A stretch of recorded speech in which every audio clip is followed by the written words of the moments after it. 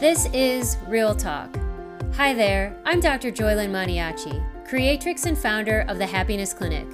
I'm the world's premier nerd on communication and relationship dynamics, helping make relationships easier by showing you how to get out of your way, how to get more of you in your life so that you can be happy as fuck.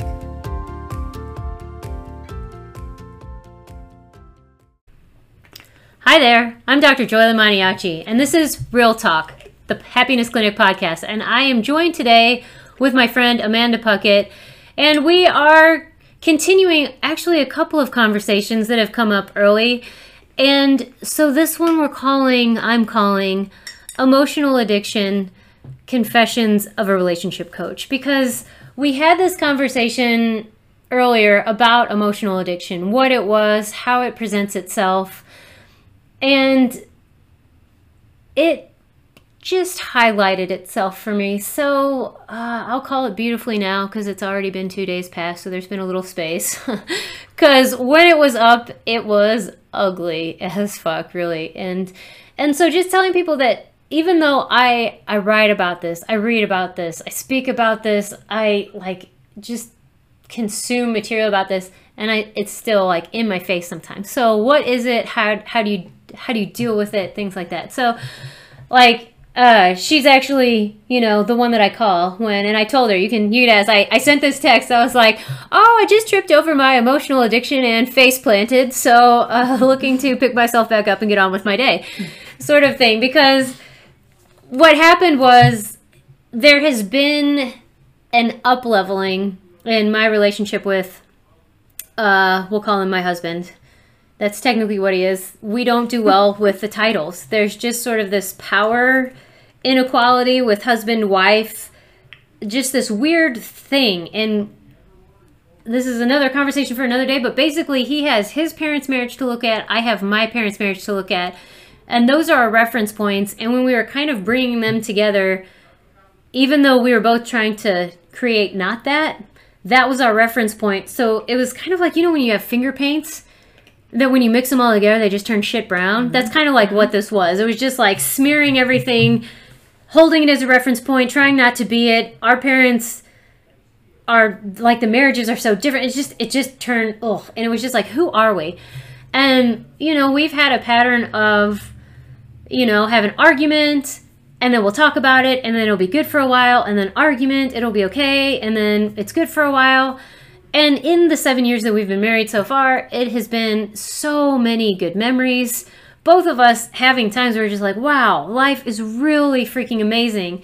And then also sometimes where we're just, why do we keep hitting our heads up against the same thing? And there is, in your body, it's about every 7 years, there's a regeneration. We were talking, there's some sort of planetary things that every 7 years, it's sort of a rebirth, that it's sort of being called into our relationship, and being aware that some of the things, whether they had been tolerated or just ignored and pushed aside, but that there were some parts of the dynamics between us, either some points of views that we held personally, as far as he often projects onto me that I'm his mother and that I'm making him, he has to ask for permission, and I'm here being like, I don't know where this came from. I've never operated that way. That's never been how I've had a dynamic. So, and that would frustrate me so bad because I'm like, why are you talking to me this way? Or assuming that this is what I'm doing. And for a long time being like, I'm tired of you telling me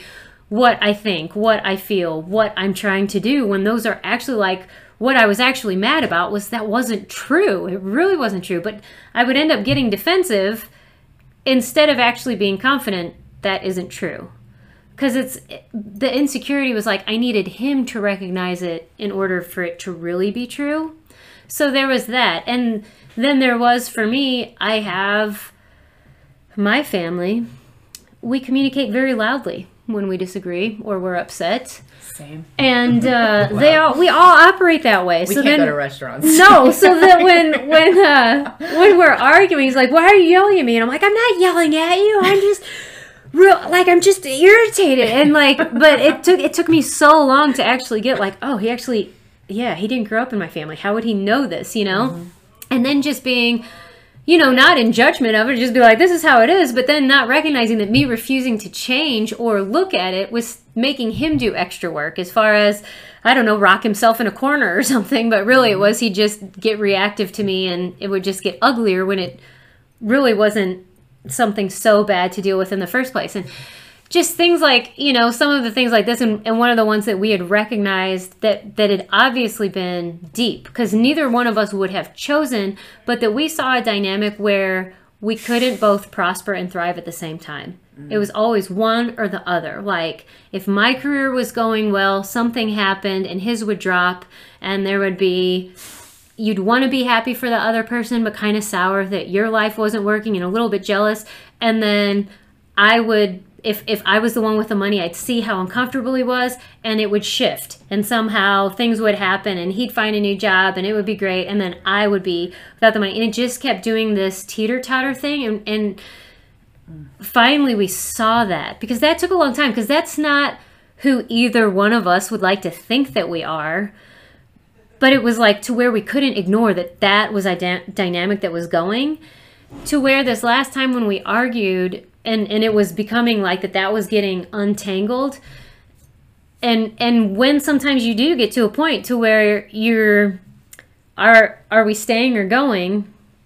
And I said, no, I'm not going to fix this marriage anymore. It's broken. It's broken so bad. Like, I don't even know how to get over that. Like, I can't. In all the memories just felt like crutches. Like, we just keep trying to prop it up. And I was like, I can't do this anymore. And so we talked about it, and both actually agreed we are going to have a ceremony, and we had written the vows for our first wedding, and we're going to burn them, and we're just going to start over. And I like to tell people this because I think that a lot of people think when you end a marriage, you have to get divorced. You have to legally separate. And there was a knowing that we would like a future, and we'd actually like a future together, but there was no way it was going to happen being built on what it was.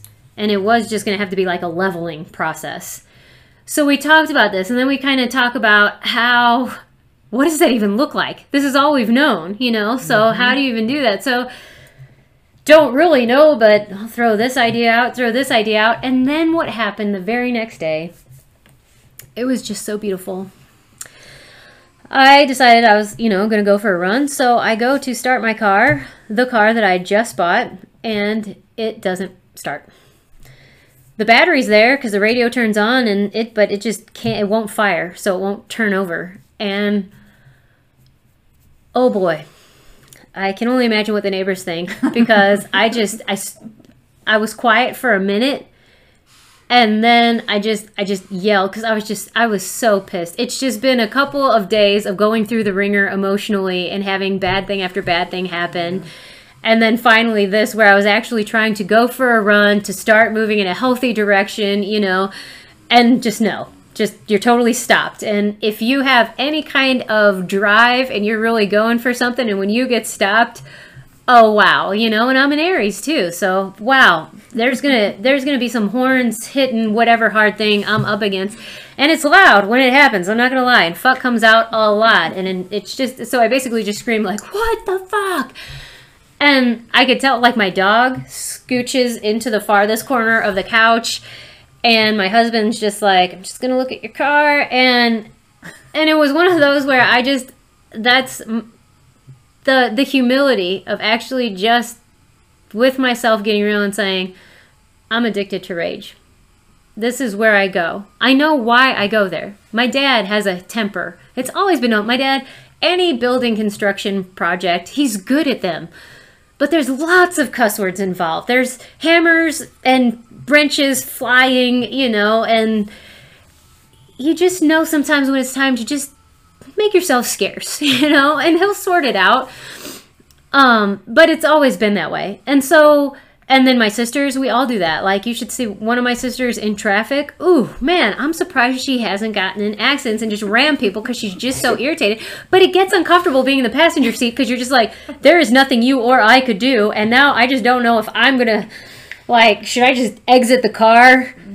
you know, because I don't know how bad this is going to get, you know, because it's just that when you feel that powerlessness, that's how, like, you're actually giving your best effort, you're doing your all, and there's just a stop there. That's how we've all responded. That's what we've seen responded. That's how we've responded, and now practiced it so much that it's just automatic. And I saw all of that on Sunday morning.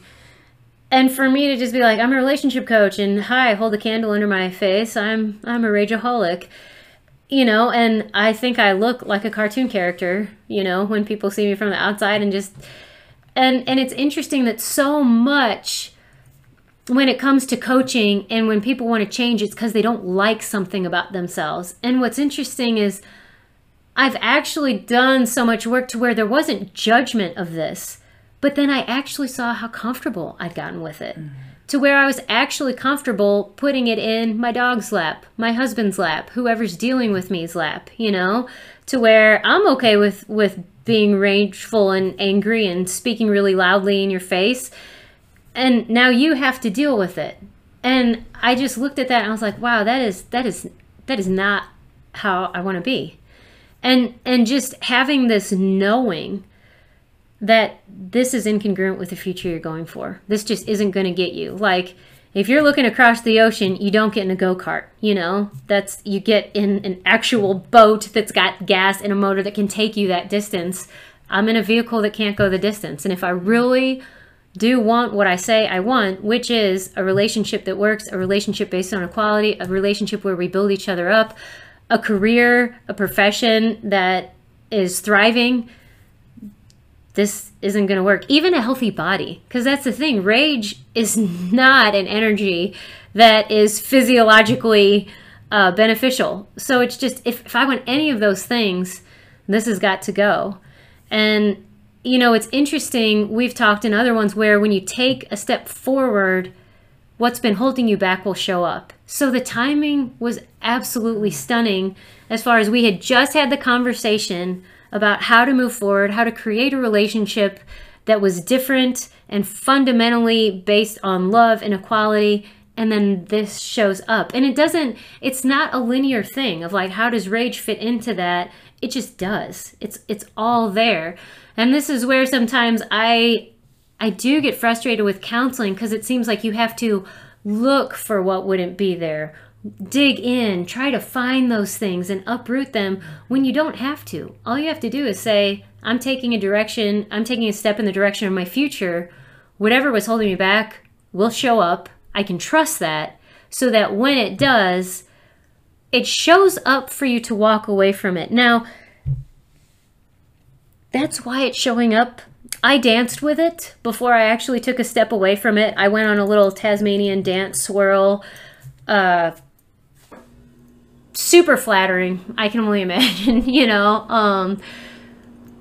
But you get it when you get it. I saw it, and now I'm like, okay, now I know when I feel that level of intensity that if I do tango with it again, don't judge yourself, but cut it off shorter. Like, that every time it's making it shorter, it's stepping away from the addiction. To where I've seen so many people beat themselves up because they've tried to quit smoking so many times. The average person tries to quit 20 times. They were never total failures. They were just practice runs. And you practice to get better. Very few people, if any, pick up a basketball and go play a game. You have to learn the basic skills. And there are skills to quitting. Because when you're leaving an emotional addiction, it's like any breakup. It's just sort of taking step by step away from it, to where finally there's enough space between you and it that it can't grab onto you, or you can't grab onto it. So this is life, and it's worth it. That's the other thing, is it's not pleasant. There's like, I feel like a dog with my tail tucked between my legs, as far as, hey, I told him, in our family, nugget's the word, everything gets nugget. And I said, I was an Incredible Hulk nugget this morning, and I'm really sorry. And that I really had to apologize. This one wasn't going to get swept under the carpet, and it's not something to joke aside. Like, I can laugh at it now because there has been enough space, but to just be like, I guess I just share this because it was up in the air. It was here, and we just talked about emotional addiction. I was like, oh my God, there's another one of mine. Okay, that's one more breakup, but that it is worth the work. It is worth the effort because habits, addictions, they don't extinguish themselves. It's going to take effort. But then what's on the other side is just so much more space, so much more freedom. And now there's like this curiosity, enthusiasm of, I am so excited to see how this unfolds. Like, what will my life be without rage? That it isn't scary. It's like, whoa, I'm actually going to be a totally different person. And when this starts exiting my body, because we store these things in our cells, I imagine I'm going to, without even trying, run faster and look younger, because that is the amount of energy that's now become available. That instead of wasting it on rage and some sort of distraction loop where I keep looping in and grabbing onto, I have that to put for constructive projects, creativity, regeneration, including physical cellular regeneration. So there is so much available when we're willing to look at emotional addictions, to acknowledge that they're real, to acknowledge that we have one, to acknowledge when it's showing up, that it's showing up and you've got the choice to take a step away and create a different life. So those are confessions of a relationship coach, just to let you know, like, it's everybody's got them. And until I hit actual enlightenment and complete 100% total self-realization, I'll probably be unwinding from this type of programming, But instead of looking at it as like, oh God, I'll never get there, I'm just like, whoa, I just get to keep on moving to higher and higher levels of living and loving and energetic, creative, generative processing. And maybe even aging in reverse. I mean, why not? and I can't wait to have a next podcast, in a couple months to a year to be like, check out this marriage. Yeah. It was never bad to start with, but it had some problems. We totally leveled it. And that's why I call it the 90-day relationship remodel, because it's not just about cosmetic fixes. You got to improve the functionality of it. Otherwise, it's just fun spending money, which, hey, I think some relationships fit into that. But this one we're actually going to upgrade this. And so it'll be interesting what, we've named each other Love Nuggets, because that's a title that is equal for both. And it'll be interesting how us Love Nuggets move on from here. Yeah, so I think that's a good place to end. Thank you so much for joining me. Thank you, Amanda. She was mostly quiet because this was really my narrative, the story of my life. Yeah. And but I'm happy to share with you. And we're going to continue this conversation. I want to hear from you what questions you have that I can talk about in this podcast. We're at Relationship Real Talk. Every Wednesday is Power Hour at noon Mountain Time, and that's Facebook Live. You just join the group and you're in. And then you can email me, message me, and let's have a conversation that matters. All right, thank you. Thank you all for joining us today. I'm Dr. Joylyn Maniaci, and it's been a pleasure chatting with you. This podcast is made possible through listener support. So let's keep this thing going and have more real talk. No fluff, no bullshit. Go to the Happiness Clinic page on Facebook, and you can join the group Real Talk with Dr. Joylyn Maniaci. We can continue the conversation in Power Hour, the weekly group coaching on Wednesdays at noon Mountain Time. You can also go to IHappenToThings.com. Go to the podcast page and support this podcast. While you're there, check out my blog and even get a badass t-shirt from the Happiness Clinic. We've got so many ways to connect. Thanks again for listening, and I invite you to join me again in the next episode.